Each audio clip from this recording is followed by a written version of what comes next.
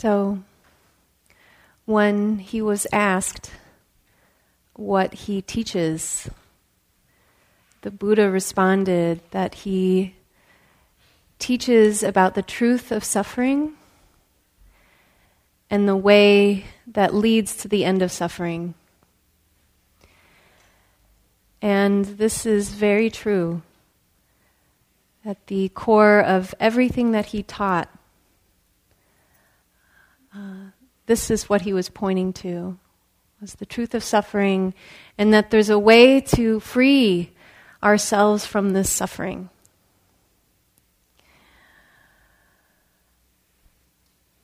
It's interesting, I find, when I think about the time of the Buddha, and there was a lot of suffering at that time. The way that the suttas are written, we get a historical context of what was happening during that time.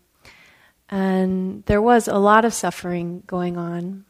And there's a lot of suffering that's going on now, at this point in time.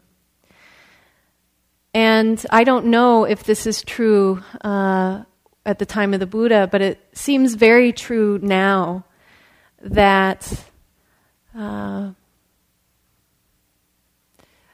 our suffering is in many ways valued or supported in our in the culture of the world. I think it's fair to say right now at this point in time. And I think it might be that perhaps it's only the Buddha Dharma halls like this where we are fully discouraged from continuing to create more and more suffering in our lives.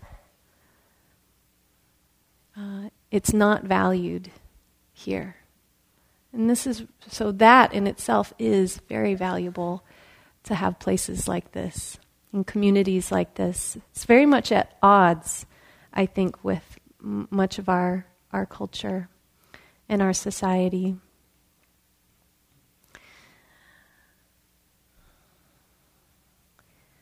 The Buddha was very inspired by the fact that there were people who could understand his teachings and perhaps free themselves from the cycle of creating stress, suffering, dukkha in their life. He, at first, was not going to teach anything. He felt that what he understood would be too difficult to explain and that people wouldn't get it. And then through some, you could say, divine intervention, he realized that wasn't actually true, that there were some that would get it and that he could teach this.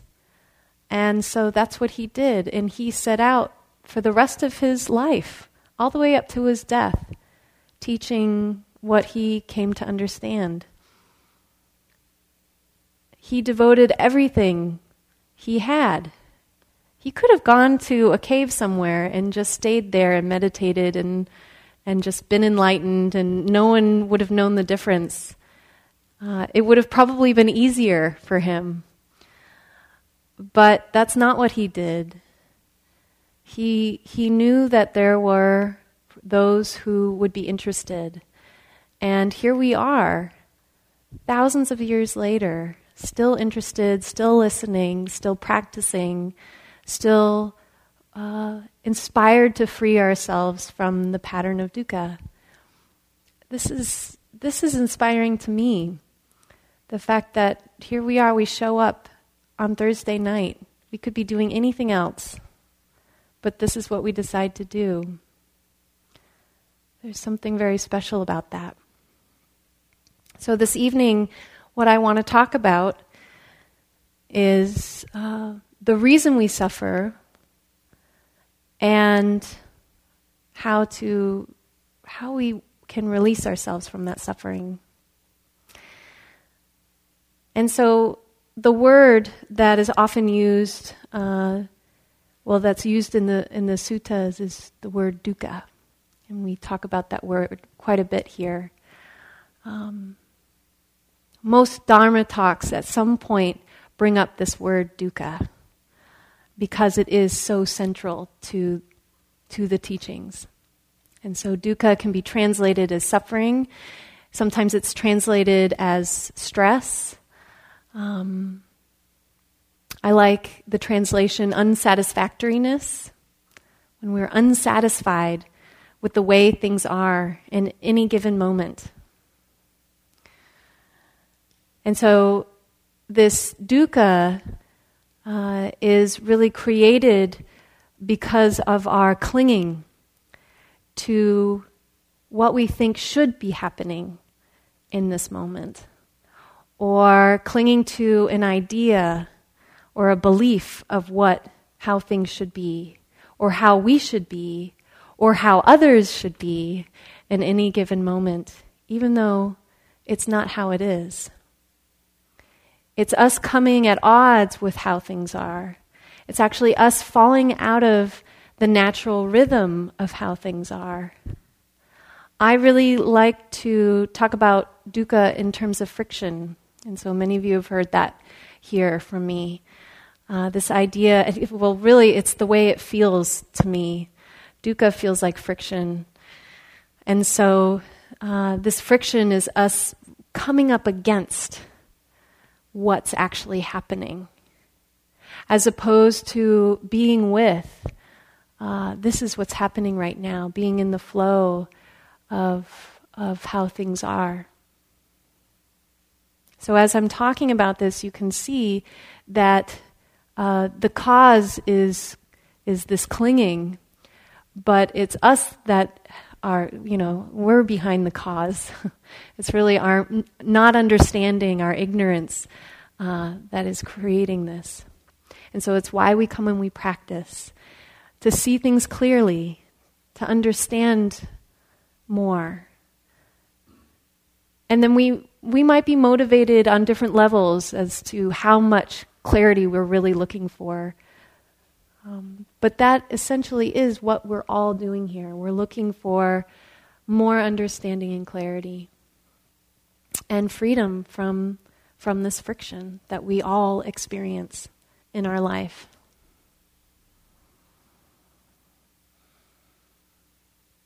So why do we do this? Where did this habit come from? Why would we choose to do this? I've been thinking about that a lot. I think one of the reasons we do this is because it gives us this false sense of security. This false sense of security that we can control things in some way. And we've been doing it for so long that it's comfortable. These habits that we have,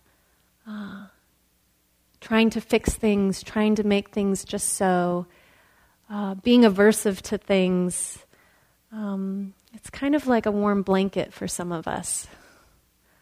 It's just the way that we know how to be. And so we repeat it because we just haven't quite figured out how to do otherwise. It's what we've been shown, it's what we've been taught, really.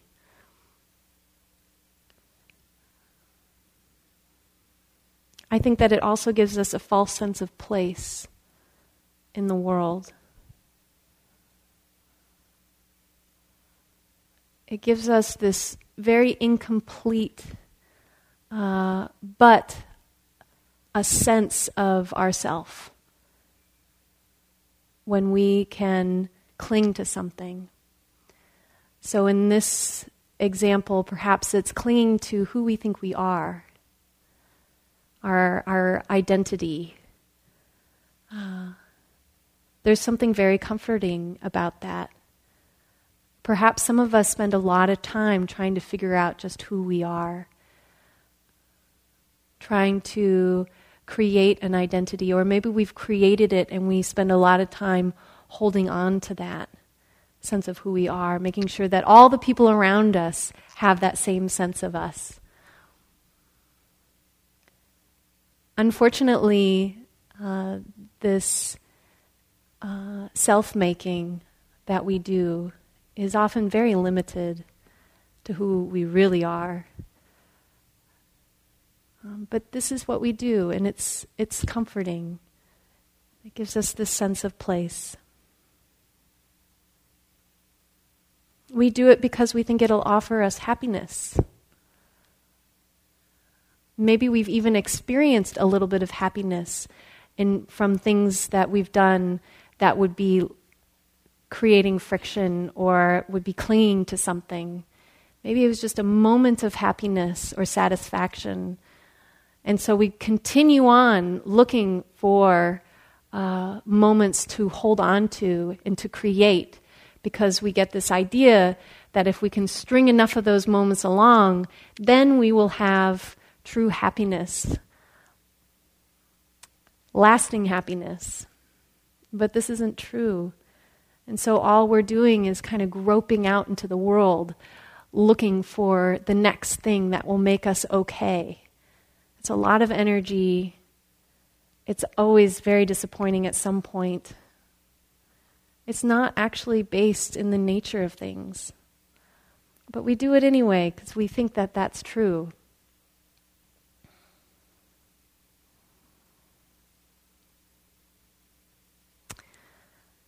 We do this clinging and create suffering in our life to avoid suffering. It's kind of sweet when you look at it like that.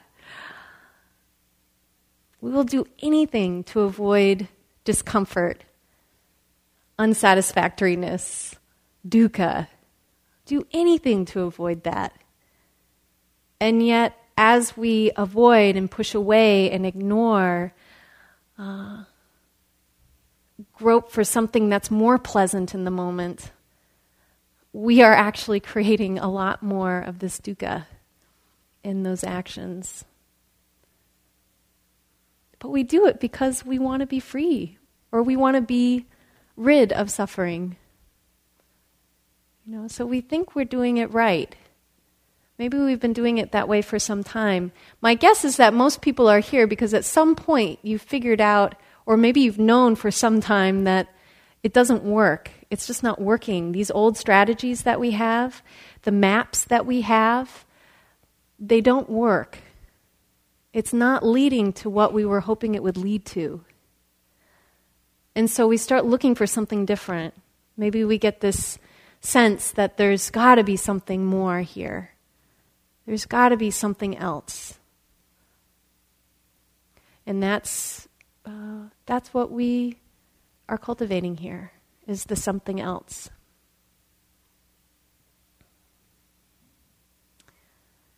But it's not easy. There's a phrase in Buddhism, samsara, which is this cycle of rebirthing of ignorance and not understanding.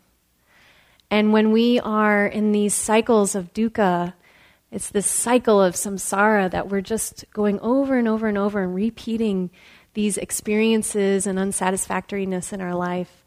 And it has quite a magnetic pull. Like I said, our culture really likes this wheel of samsara. We're all in it together and kind of supporting each other in some way in this samsaric cycle. And so it's really difficult.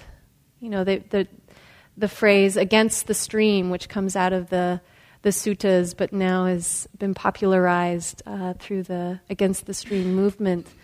This is radical. It is against the stream.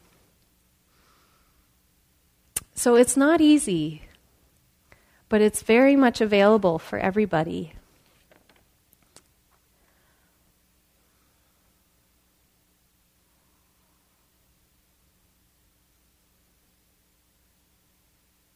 So with practice, we can begin to see the choices that we make, the things that we value in life that might be driving us, the things that we value in ourselves, or also the flip side of that. What are we not valuing in life? What are we not valuing within ourselves?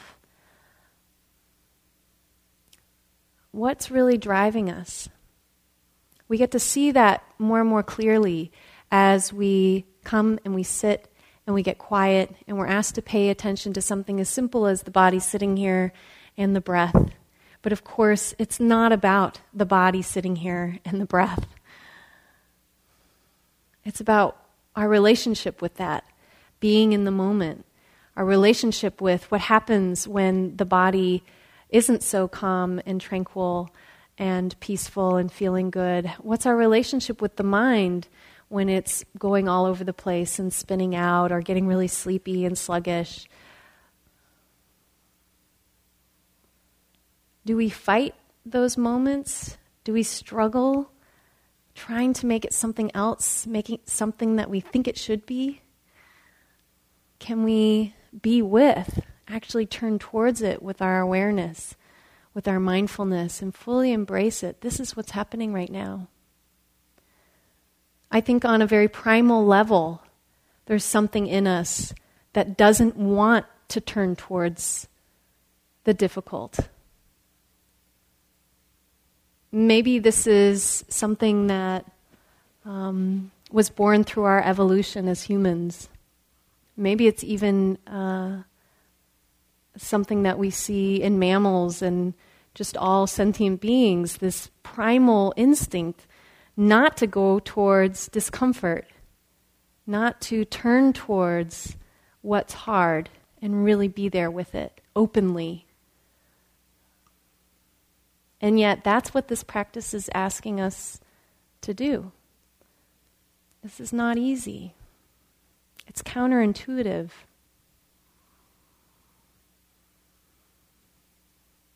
But of course we spend a lot of time and energy trying to maintain not being with the difficult.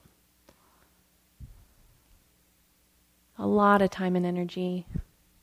So the more and more we can actually be with whatever is arising in the moment, we can begin to let go of that grip. I like that word clinging. It has that sticky, kind of tight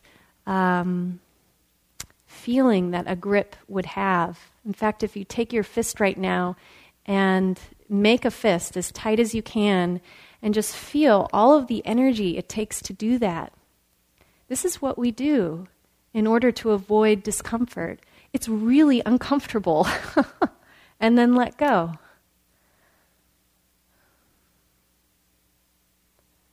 We hear all the time teachers in these traditions say, just let go.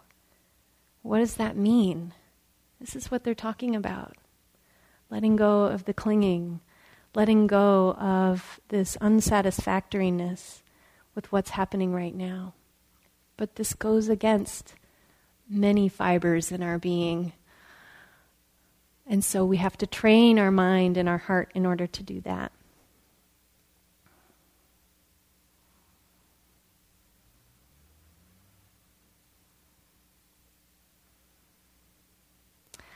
I remember this was quite some time ago. It was probably one of my first retreats that I was ever on. It was a silent meditation retreat. How many of you have been on a silent meditation retreat? Okay, great. So this will be very familiar. I just remember the retreat was at a retreat center. It was really beautiful. I was just kind of going along with the practice and the schedule and doing okay. And I was really taken by, though, the beauty of the place that I was in. And from that place, this thought arose. Someone should really take a photograph of this. Someone should really document the beauty of this place. And that thought was not caught. I didn't really see it for what it was. In fact, it seemed like that's a really good idea. Someone should take photographs of the beauty of this place. And then before too long, what I found was that I was actually looking for things that I should take photographs of. And so as I would be doing my walking meditation back and forth, I would kind of look up and take a peek, and oh yeah, right there. I would stand right here, and the light's coming in just right. What time is it? Okay, this is when I would take a picture of this. Okay, back to the breath, and then I would do my walking meditation. Sitting in the hall, I'd open my eyes and kind of look around, and yeah, if I was sitting over there, that would be a much better angle of this room and would really do it justice if I had a camera. I should mention I did not have a camera at all in my life. I'm not a photographer. But my mind, what it was doing was that groping out into the world, looking for something that was more pleasant than what I was actually doing in the moment. Looking for anything that would be more entertaining than just sitting here paying attention to my breath. And it became quite the obsession over this 7-day retreat. To a point where near the end of the retreat, I remember very clearly, not only was I taking fabulous photographs in my mind, but I had this whole idea of what I should do with these photographs, that really, I could really do something with this. And, I bet I could sell some of these photographs. And, there's that gallery down the street, and I bet that they would really be interested. I could see myself doing an opening in that gallery and really being something. And then, the magazines, I could sell these photos to magazines. I'm going to be so good at this, and I should just quit my job. It really went in that direction. Totally spun out. It seemed really important, too.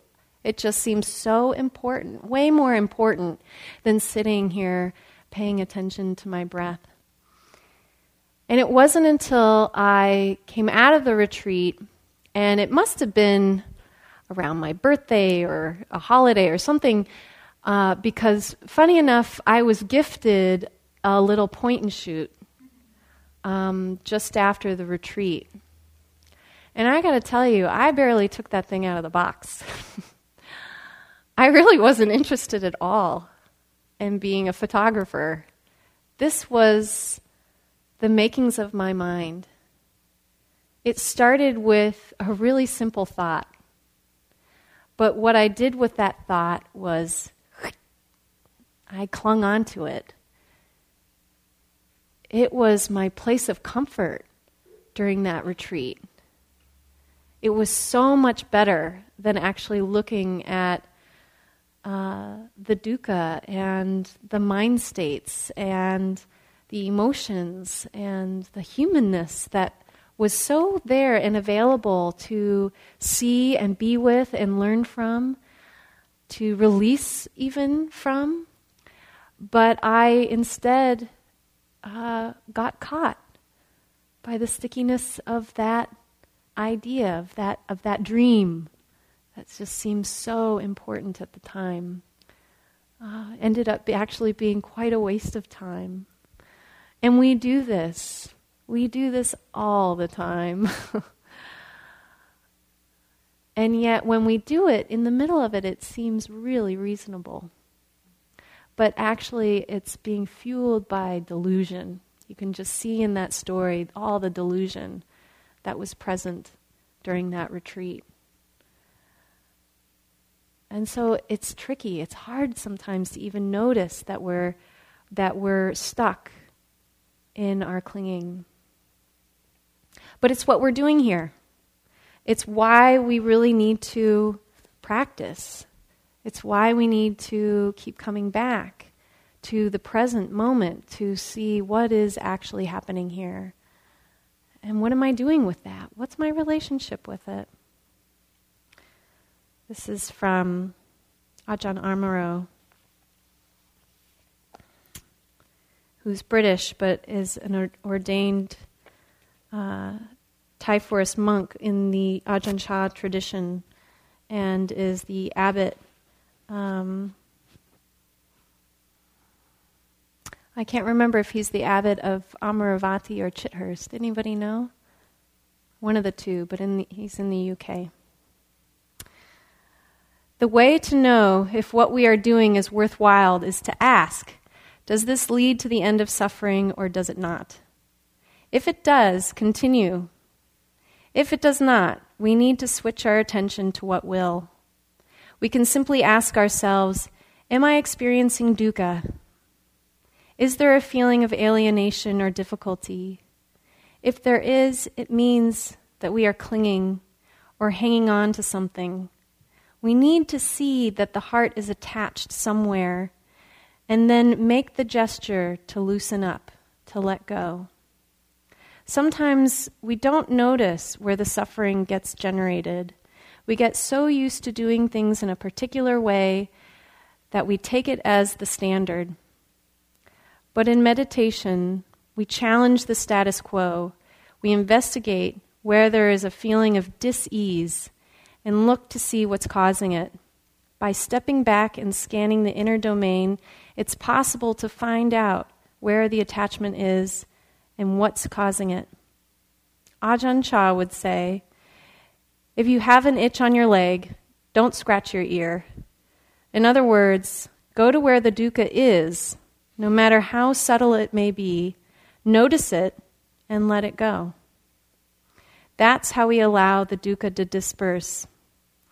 This is how we will know whether the practice we are doing is effective or not. So, in order to let go of dukkha, we have to know what it is. And there's different forms of dukkha. Well, there's different flavors of dukkha. And this is not from the sutta, what I'm about to say, but I've nicknamed some of the flavors of dukkha. And the first one is dukkha yak. And dukkha yak can actually be really helpful. It's what often brings us here. We're just, so sick of it, and we see it for what it is, and it's grimy and it's uncomfortable, and we just want to be free of it. We want to be rid of it. And so it can really inspire us, actually, to practice.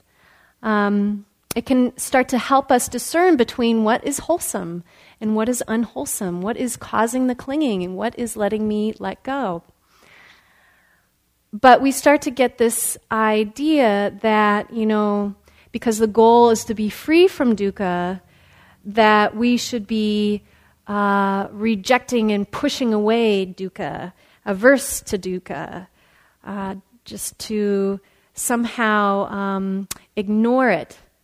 We do this sometimes in our spiritual practice because we have this idea that it should look a certain way and I should feel a certain way, and anything that doesn't feel that way isn't my spiritual practice. It's dukkha yak. And this just isn't true. This also is being fed out of delusion. We have to turn towards the yak. We have to really get to know it. And it's not easy, like I keep saying. We often end up judging ourselves for having it. We think of it sometimes as this sign of our imperfection. We don't like that. We don't like to be imperfect. But we are human. Yeah, we're imperfect. And part of what we're doing is really getting to know our humanness and to know that this is not personal and that we don't have to hold on to it. I'll read you another kind of a fun excerpt from Ajahn Amaro. It's easy to get very busy with spiritual life, even driven and obsessive. During the first 10 years of my monastic life, I became a somewhat fanatic monk. This might sound like an oxymoron, but it is by no means impossible. I was trying to do everything 120%. I would get up super early in the morning and do all sorts of ascetic practices, all kinds of special pujas and such like. I wasn't even laying down. I didn't lay down to sleep for about 3 years. Finally, I realized I had far too many things going. There was no sense of any internal spaciousness throughout the day. I was desperately busy with the meditation. During that time, my life was jammed full. It was always half fretful and fussy, or I was always half fretful and fussy. I couldn't even eat or walk across the courtyard without it being a thing.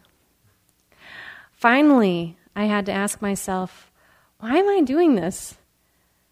This life is supposed to be lived for peace, for realization, for freedom, and my days are all clogged up. I should have gotten the message long before. I used to sit flat on the floor, the use of a zafu, which are these cushions, being a sign of weakness in my eyes. Well, one of the nuns was getting so fed up with watching me fall asleep during every sitting that she came up to me and asked, "Could I offer you a cushion, Ajahn?" "Thank you very much. I don't need it." She replied, "I think you do." Eventually I went to Ajahn Sumedho and said, "I've decided to give up all my ascetic practices. I'm just going to follow the ordinary routine and do everything absolutely normally." It was the first time I ever saw him get excited. "At last," was his response. I thought he was going to say, "Oh, well, if you must." He was waiting for me to realize that it wasn't the amount of stuff I did, the hours that I put in on the cushion, the number of mantras that I recited, or how strictly I kept with all the rules. It was more about embodying the spirit of non-becoming, non-striving in everything I did. It then dawned on me that the importance of non-striving was something Ajahn Sumedho had been teaching for many years. I just hadn't been able to hear it. And so sometimes we notice this in ourselves. We get this idea of what this is supposed to be. And it's so born out of our striving, our greediness, our wanting it to be a certain way, our complete delusion about what that means. We can get really caught up in being or trying to be awake. Ajahn Sumedho. So Ajahn Sumedho is also one of Ajahn Amaro's teachers and was a student of Ajahn Chah as well. He says, not to try so hard to do enlightenment or become enlightened. Instead, just be. Just being enlightened.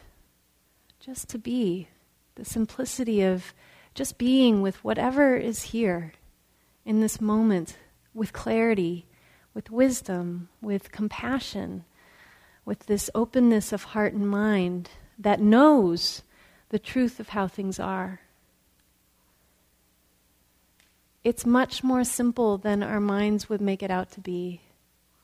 It's much more simple than all this doing that we do.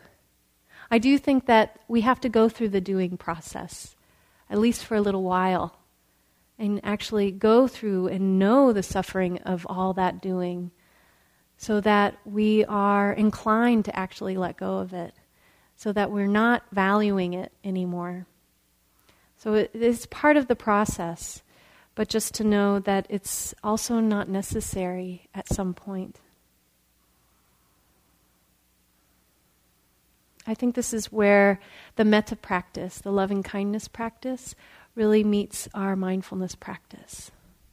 In order to stay with the difficulty, to stay with the parts of ourselves that are in the shadows or the parts of ourselves that we wish weren't there, to stay with the difficulty of other people or our surroundings, our situations, in order to really stay in contact with it, to really get to know it with our mindfulness, we need the attitude of metta, of loving kindness, this ability to stay open to whatever is here. Metta sometimes is translated as a friendliness.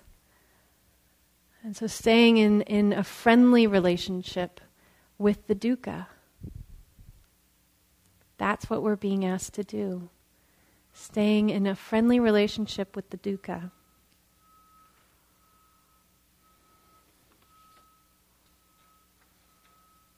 So another flavor of dukkha I call, ooh, dukkha, yes please. And this is the dukkha that's very much like the dukkha I was experiencing on the retreat where I thought I would become the next great photographer. It's often the dukkha that seems really reasonable. You know, it's the stuff that we cling to that just seems really right. It's still the same movement. It's still clinging. But it just seems rational to us because we just haven't seen it actually clearly. So, ooh, dukkha, yes please, is often very sneaky. It is the kind of dukkha that gives us the sense of comfort, the sense of maybe even being quite spiritual, boosts our sense of ourself, but in this very clingy way.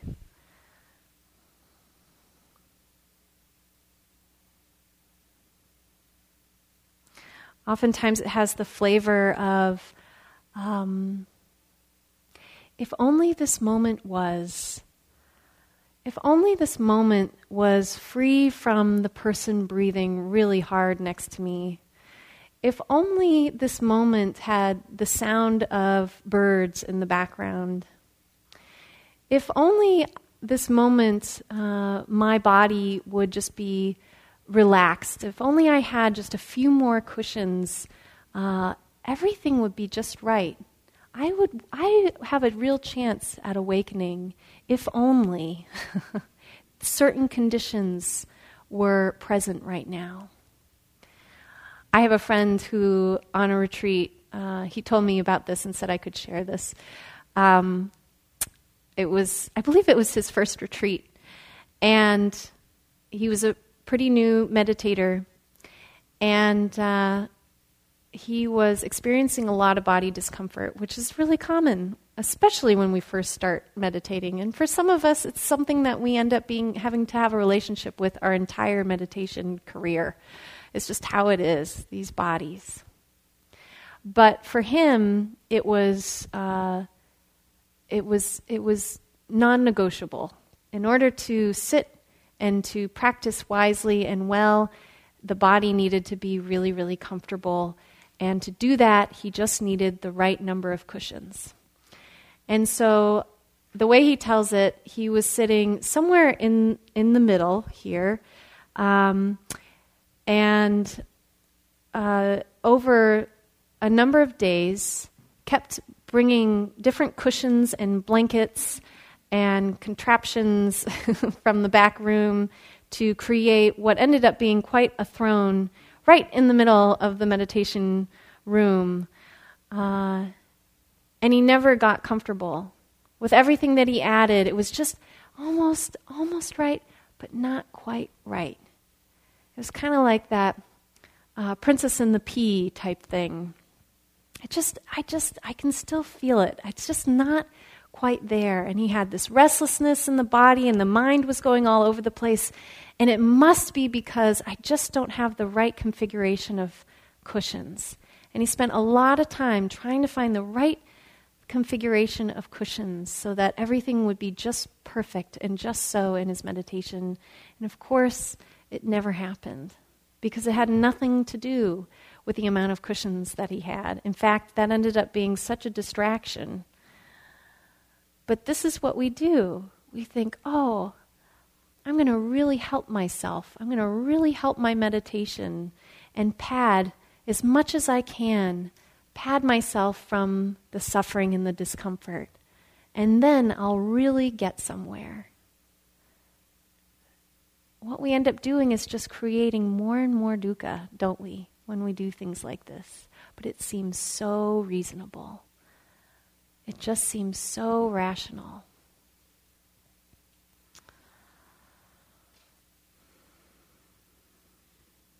Sometimes this type of dukkha looks like striving in the sense of, we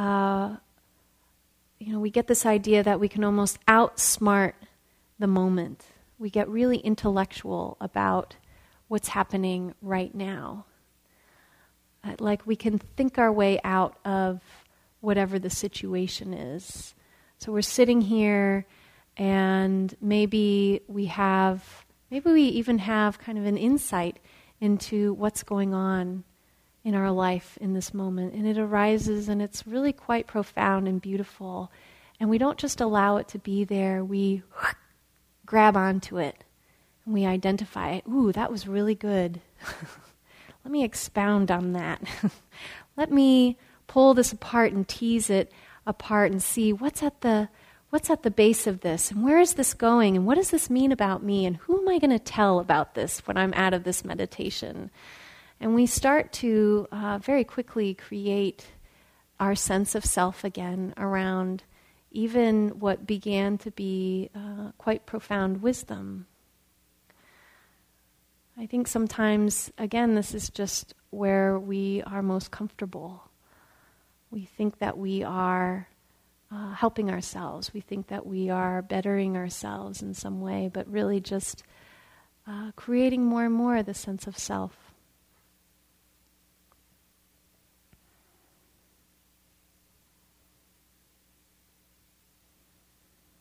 So there's a lot of selfing that's happening in this creation of dukkha.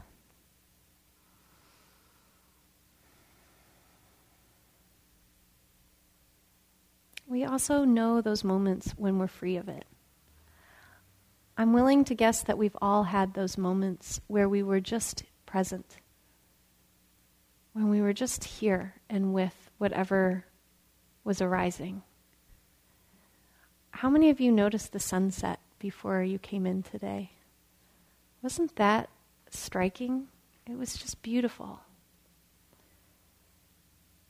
And so my guess is that maybe this evening or maybe sometime in the past, for example, you were just with the sunset. You didn't have to do anything with it. You didn't have to hang on to it because you know better. The sunset will come and it will go. But just to be there with the beauty that was there. Not having to create a sense of self out of it. Just simply being present with it. There was none of this happening. It was just this. So we get these flavors, this taste of freedom from the clinging mind, and it feels so good. It's replenishing, it's relaxing. There's something timeless about it. We just forget to actually acknowledge it. You know, those moments, they come and they go. And, you know, part of this practice is not just noticing where the clinging is, but also notice when it's not there. Those moments where this feels really free.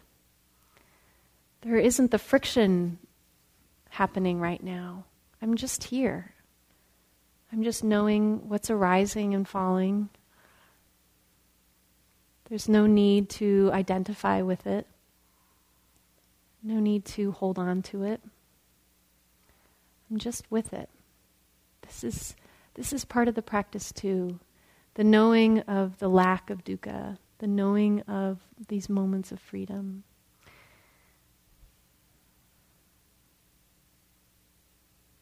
And of course, knowing also when the, ooh, I'm doing it comes in.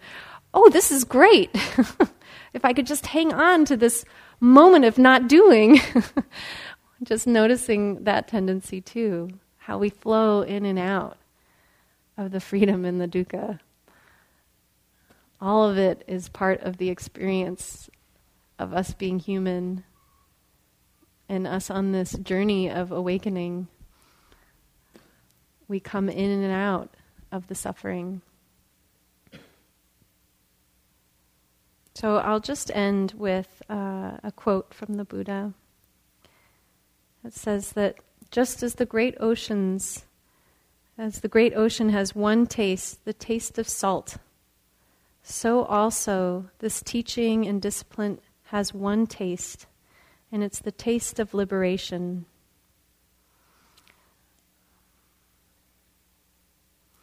So what I'd like to do is just open it up for a few questions or comments.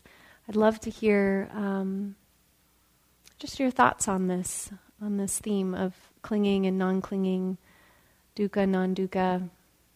And then, of course, if there's any questions you have or need for clarification, this would be a good time for it. We'll pass the mic.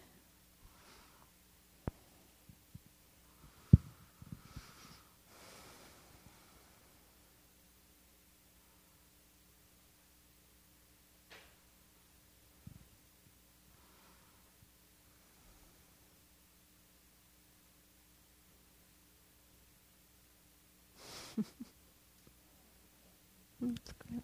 There you go.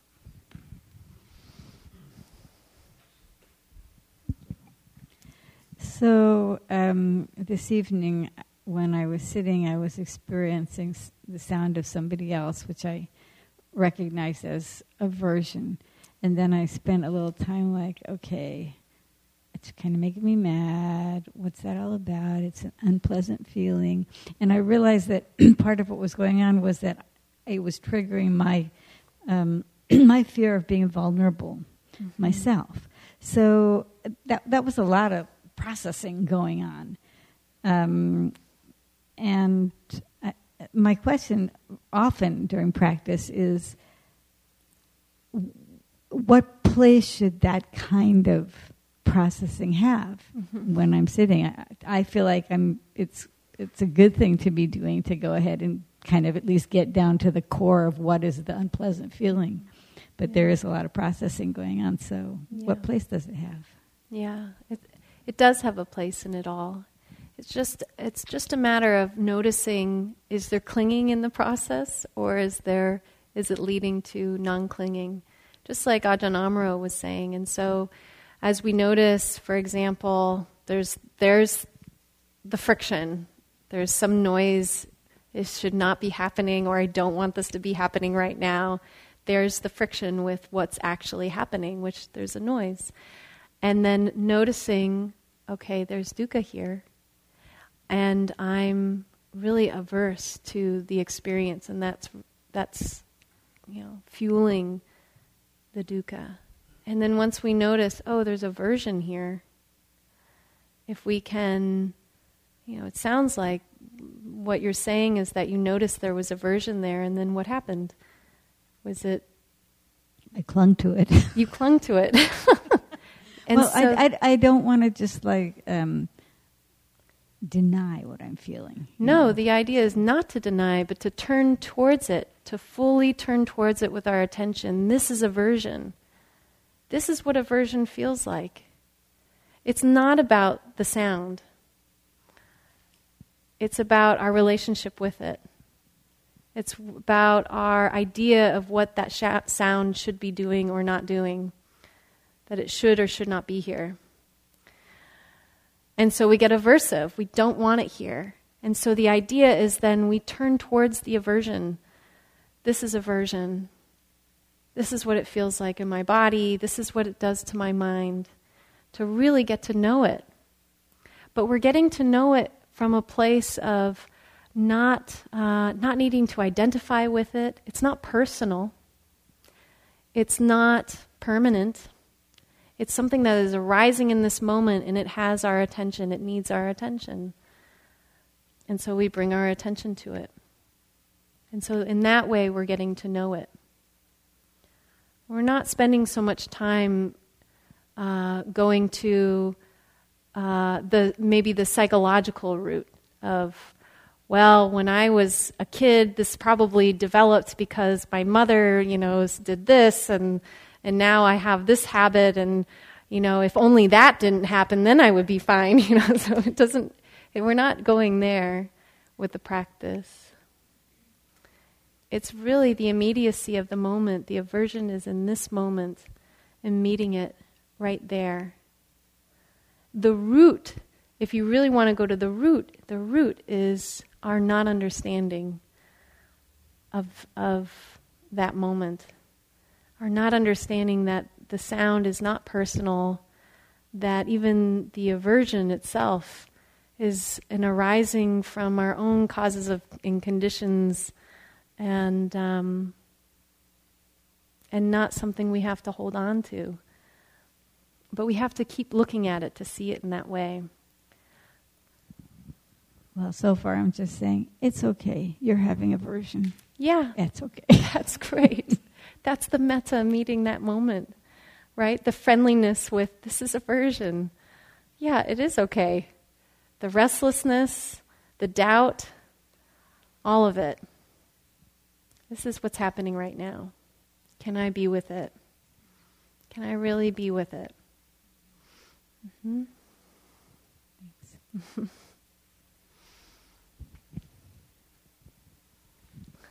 Just one thing, I also heard a sound, and it got to me for a short time, and then I put a smile on my face every time, and it just melted into me, and it was wonderful. Yeah, that's great. Yeah, thank you. Hi, I just had a question. You mentioned that the clinging to the suffering can gives us a false sense of self. Mm-hmm. And I guess I didn't completely understand that, and I was wondering if you could explain a little more about that. Yeah. Mm-hmm. So in this practice, in this tradition, we talk a lot about non-self. That this truth of how we construct this sense of ourself that is really based in lots of fragmented moments that we experience, and then we bring them all together and, bring in our past, bring in our sense of what might happen in the future that has to do with ourself, and we create, this idea of Kate. That's me. And very much like we might look at a Prius, a car, and see Prius. But if we were to deconstruct that Prius and took apart the structure of that Prius and laid it out on the road right out in front of the monastery in all of its bits and pieces, we wouldn't look at that and say Prius anymore. We would see, here's a door, and here's a door handle, here's the muffler. Do they have mufflers in Priuses? Muffler. The steering wheel is over here. We would see it for actually more of what it is. Now, for functionality, I need to be able to walk around and know that I'm Kate, that I'm here, that this is who I am. That's true too. But if I hold this idea really tightly of who I am, that not only am I Kate, but I'm Kate and I have this particular personality, I have these particular likes and dislikes, these are the people I hang out with, and these are the people I don't hang out with. These are the things I believe in and are really say something about me, and these are the things that I don't want anybody to know about me. There's this self-making that we're constantly engaged in that's actually not necessary. It's not helpful. It's not true. Because in any given moment, we're actually quite different from who we were the moment before. If I hold on to who I was a year ago, it's really not accurate to who I am right in this moment. It may it'll have causes and conditions that have influenced me in this moment. But Kate a year ago doesn't exist. Kate right now exists. Does that make more sense? So clinging to the suffering is just a part of that. Yeah, so part of the suffering is clinging to this sense of ourself, or the making of self, that is not actually based in reality. It's based in our mind, right? It's really based in our mind. There's an interesting exercise. If you've ever asked a friend to really honestly tell you who they thought you were or what they thought you were like, and then you hear the friend reflect things that you think, oh, I wouldn't have thought people thought that of me. We have this really strong idea of who we are that is just really inaccurate, often very limiting,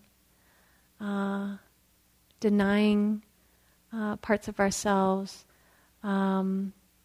valuing parts of ourselves that aren't actually as valuable maybe that as we think they are, solidifying ourselves as if we were just this constant. But we're not. We're in constant flux. We're in constant change. When we hold on to the constant and solid sense of self, that's when we end up having so much dukkha about ourselves. We end up having a lot of disappointment or judgment about ourselves, fear about ourselves, or fear about people finding out something about ourselves, fear that, what will be in the future won't be enough. It's a lot of dukkha. No. Okay, so I think that's all we have time for. I'll just dedicate the merit of this evening. And you're welcome to actually participate in this. When we come and we practice in this way, it is valuable. It's important. And it has a ripple effect in our life when we train the heart and mind in this way. And when we dedicate the merit, what we're doing is dedicating the wholesomeness of our time and our intention and our effort here to not just benefit ourselves, but to benefit other beings, ultimately all beings everywhere. But perhaps there's a particular person in your life right now that has been on your mind, whom you're wishing that perhaps the benefits of this practice would touch them in some way. And so you might just take a moment to bring them to mind and wish them well, wishing them clarity and ease, wishing them freedom from suffering.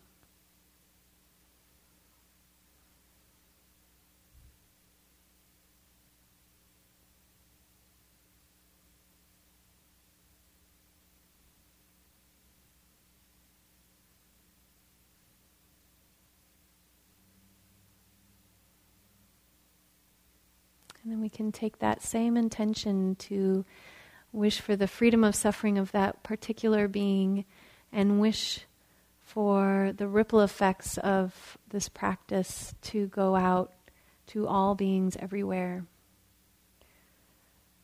May all beings be content in their life. May all beings be healthy in their mind and in their body. May all beings have safety from inner and outer harm. May all beings find ease on their journey. May all beings be free from suffering.